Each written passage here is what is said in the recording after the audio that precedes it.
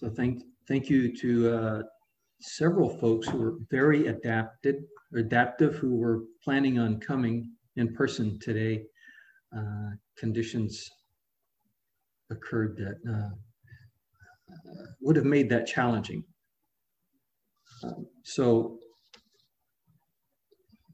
a few weeks ago, after Zazen, I talked about a chant that we did, and I wanted to expand on my words that day.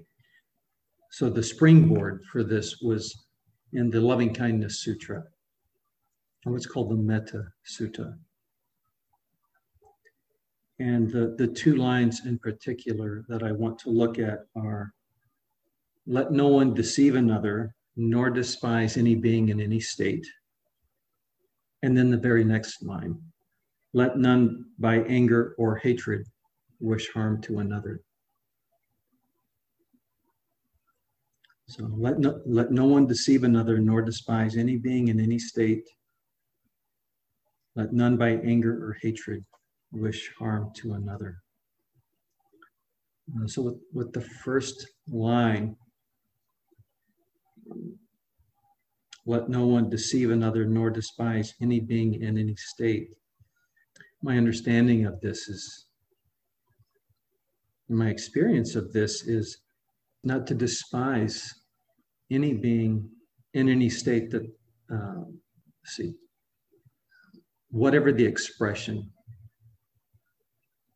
they are showing, right? So, for example, someone may be behaving in a way that we don't like, that irritates us.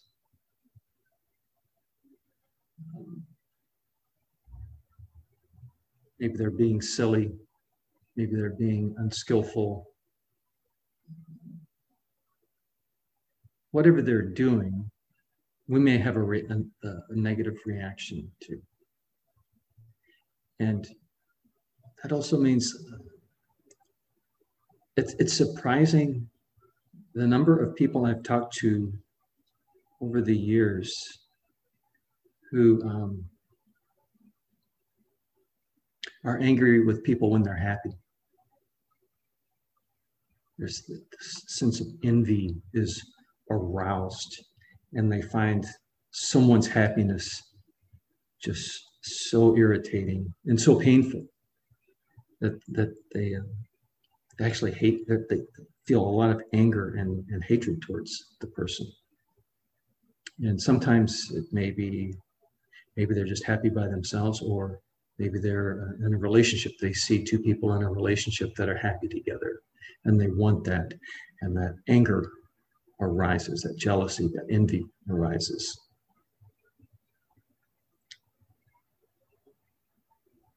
So our ability to be irritated, to be angry, kind of knows no bounds. It's boundless in a way. You know, we can be irritated by almost anything, positive, negative, or neutral.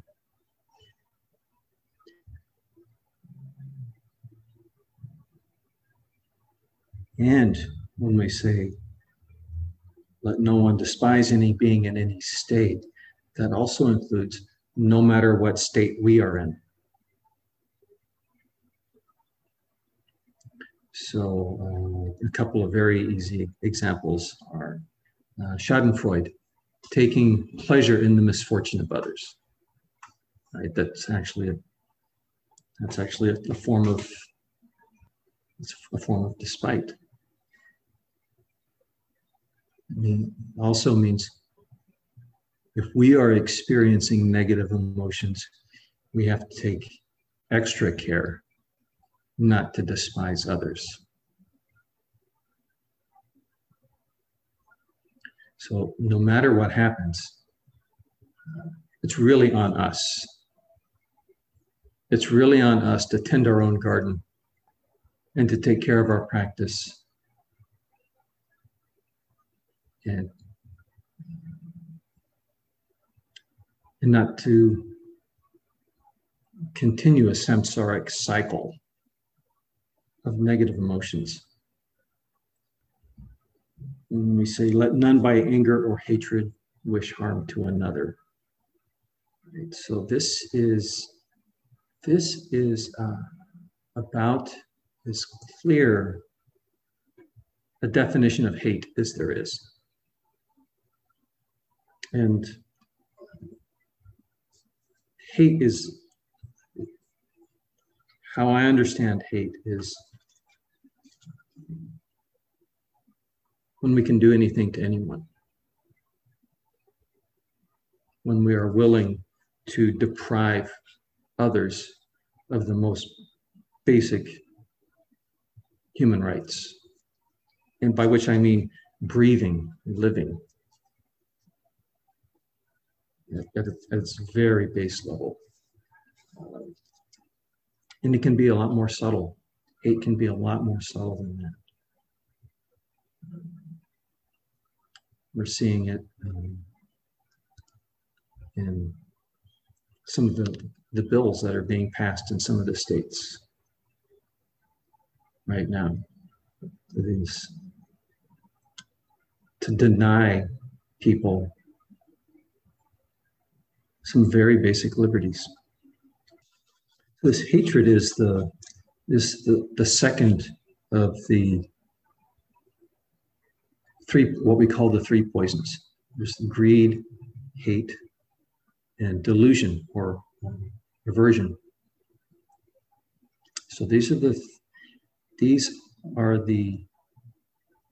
three things that keep us from liberation and can impinge on the liberation of others. So these three poisons are really the antithesis of the Brahma Viharas, the heavenly abodes, which are loving kindness, compassion, equanimity, and sympathetic joy. So hate is really kind of,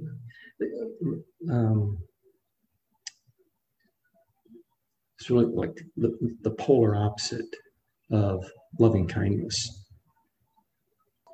And ironically, so all of the three poisons, what they do is, especially hate, but also greed and delusion, is it serves to separate us. It serves to create an artificial barrier between us and those around us and the world around us. So in our natural state, there are no barriers. We're just so connected. But as soon as we put that idea up, or that action up of anger or hatred, that is where the separation lies, and not only the separation, but the danger. Because when we hate, we can do anything.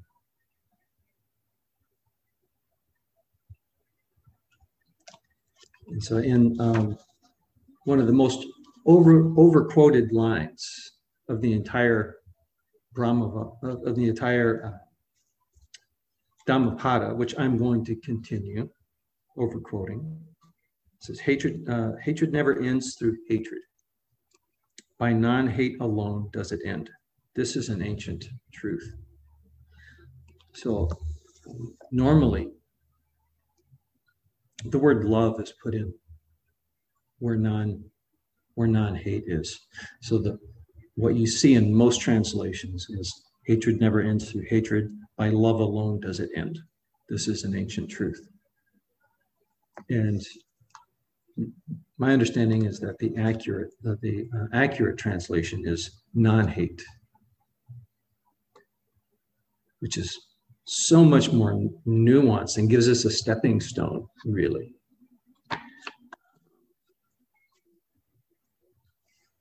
So by refraining from hate,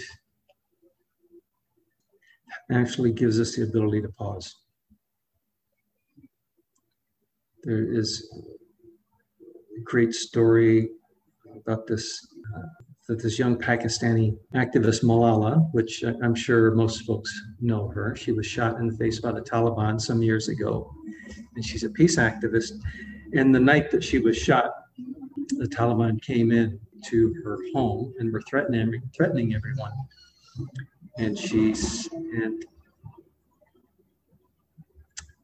said, she had the thought, you know, because they were really being bullied in their own home, her family was. She thought, should I hit these guys? And then she said that the very next thought was, no, because if I act on this, I'm going to be no different than they are. I'm going to be doing the exact same thing that they have been doing. Which is really remarkable because I think she was 14 or 15 when this event happened. So had the presence of mind to refrain from the hate. And when we are caught up in anger, when we're caught up in hate, this is one of the key things for us to remember in our practice is when we're caught up in the negative emotions, any of the negative emotions, but especially hate, because hate is so powerful, is that when we're caught up in this intense emotion, there are no options. It's psychology, I think it's referred to as like an emotional hijacking. So we're no longer in possession of our faculties to an extent. So by taking this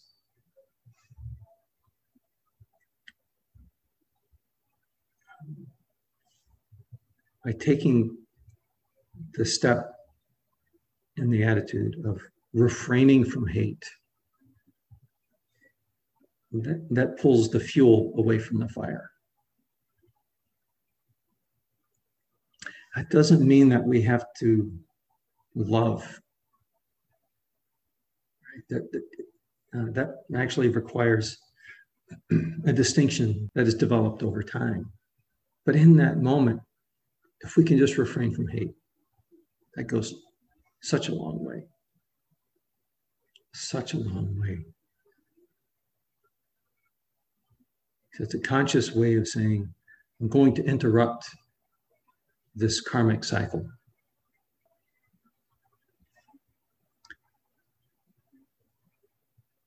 So we begin practicing. Really is what we're doing. Is we're practicing. We're laying the groundwork for love to be present. There's a famous saying, I don't remember who, but they said, no matter what you do, you can't make me hate you.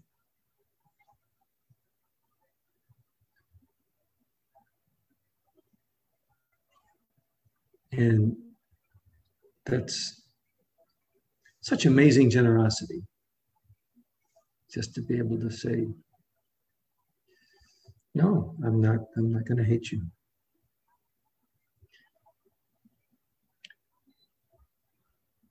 And a further refinement of that is this refraining from hate doesn't mean that we have to be friends or buddies with this person.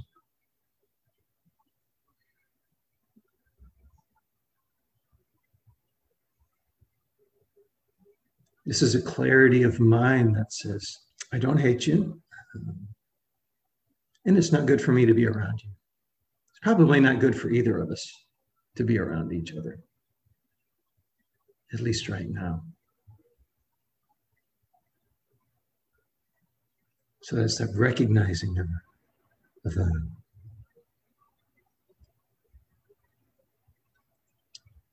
healthy recognition of not only what the situation needs, but what we need as well.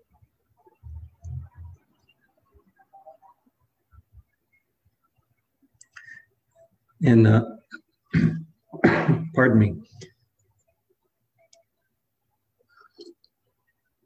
In the wildland firefighting community, They have a saying, and this comes from Cal Fire out in California. When in doubt, chicken out. When in doubt, chicken out. So this is really applicable. Like when in doubt, when we're in a really tense situation, you know, we can chicken out of exchanging anger or hatred. We don't have to accept every invitation to dance.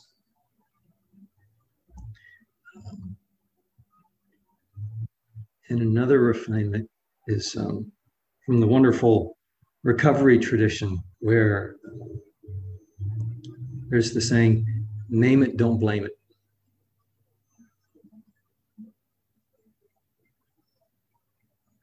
So if we can name what's happening, if we can say that, you know, this behavior that's being exhibited is not okay, and I'm not going to blame you for my reaction. Or if there's something that we're holding on to, which is just all too human, don't hold on to grudges and grievances. By naming it and not blaming it, we actually take back some of our power.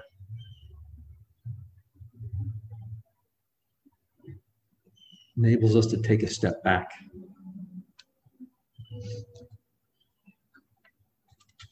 And this is something that takes time, both time and practice. So an analogy might be cooking soybeans.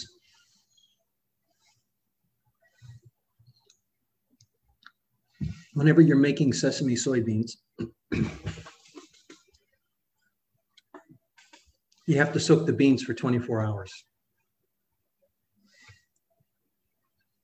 Or at the very least overnight. They are so hard, these beans are so hard, that you have to soak them for at least 12 hours before you can begin cooking them. And even then, if you put them in a regular pot and cook them, it'll take a long time for that water to get in.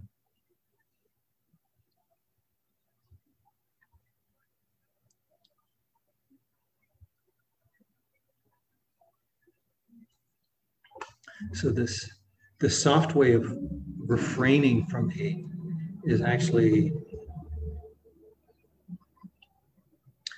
just soaking that in, that restraint, soaking in that restraint. And then when you want to finish off the sesame soybeans, or cooking the soybeans, you put them in a pressure cooker and you cook them for a couple of hours. And the pressure is not real intense. For a pressure cooker, it is 10 or 15 pounds, but not like a car tire kind of intense, or oxygen cylinder intense. But you cook them under pressure to get that moisture all the way in, to finish cooking them. And this pressure doesn't need to be anything artificial for us. We don't have to bear down and say, gotta forgive, gotta forgive, gotta forgive, gotta refrain, gotta refrain, gotta refrain, gotta love, gotta love, gotta love. This pressure that I'm referring to is just the act of coming and sitting zazen and allowing whatever arises to arise, and then coming back to the breath. And that requires the pressure requires care. It requires attention.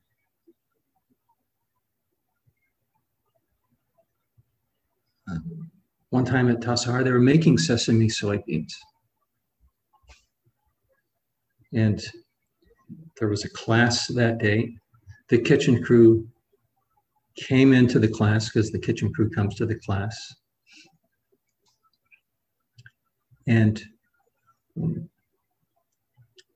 when they got back, they stay for X amount of time, and then they go back to the kitchen to resume work. And when they went back to the kitchen, they found that the pressure cooker had exploded and there were sesame soybeans all over the wall. So when we're actively sitting, we can't be careless. We can't be careless with our intentions. We can't be, it takes a lot of care and a lot of attention to continue to soften.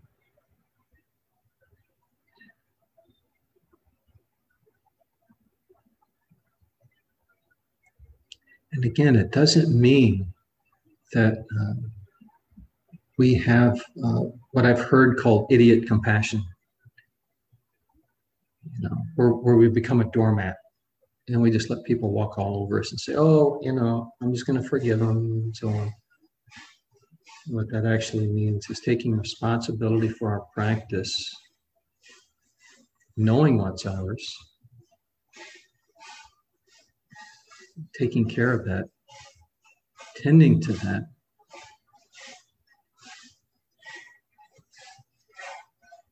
while at the same time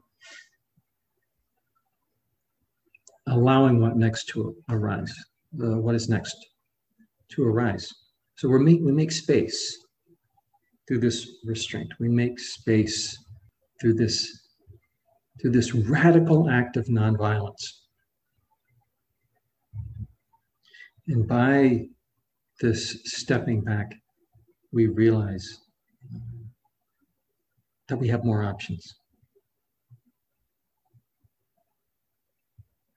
We have more options on how we choose to respond rather than react. A reaction is rarely an appropriate response. A reaction tends to be karmic in nature, and we're just acting out again, which is what the word means. We're just acting out again. And a response, you know, being able to see what's needed, or if we can't see what's needed, to say, I don't know what's needed, but I know a reaction is not going to help.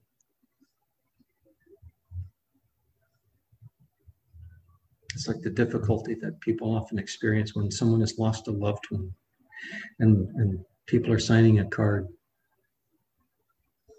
And there are all these well-meaning, well-intended thoughts that are expressed, you know, with a lot of love.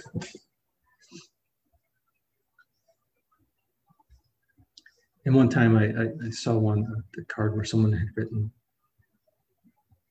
I'm so sorry for your loss, and I don't know what to say.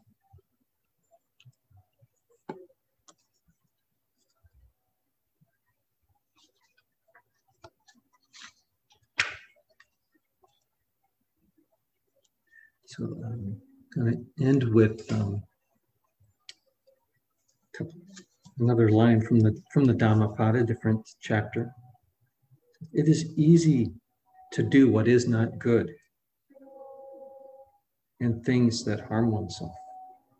It is very difficult to do things beneficial and good. Evil is done by oneself alone. By oneself is one defiled. Evil is avoided by oneself. By oneself alone is one purified. Purity and impurity depend on oneself. No one can purify another.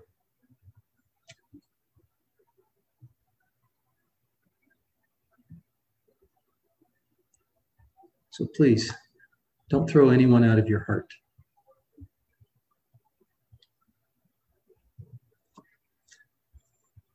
Okay, just want to see if anyone has any questions or comments.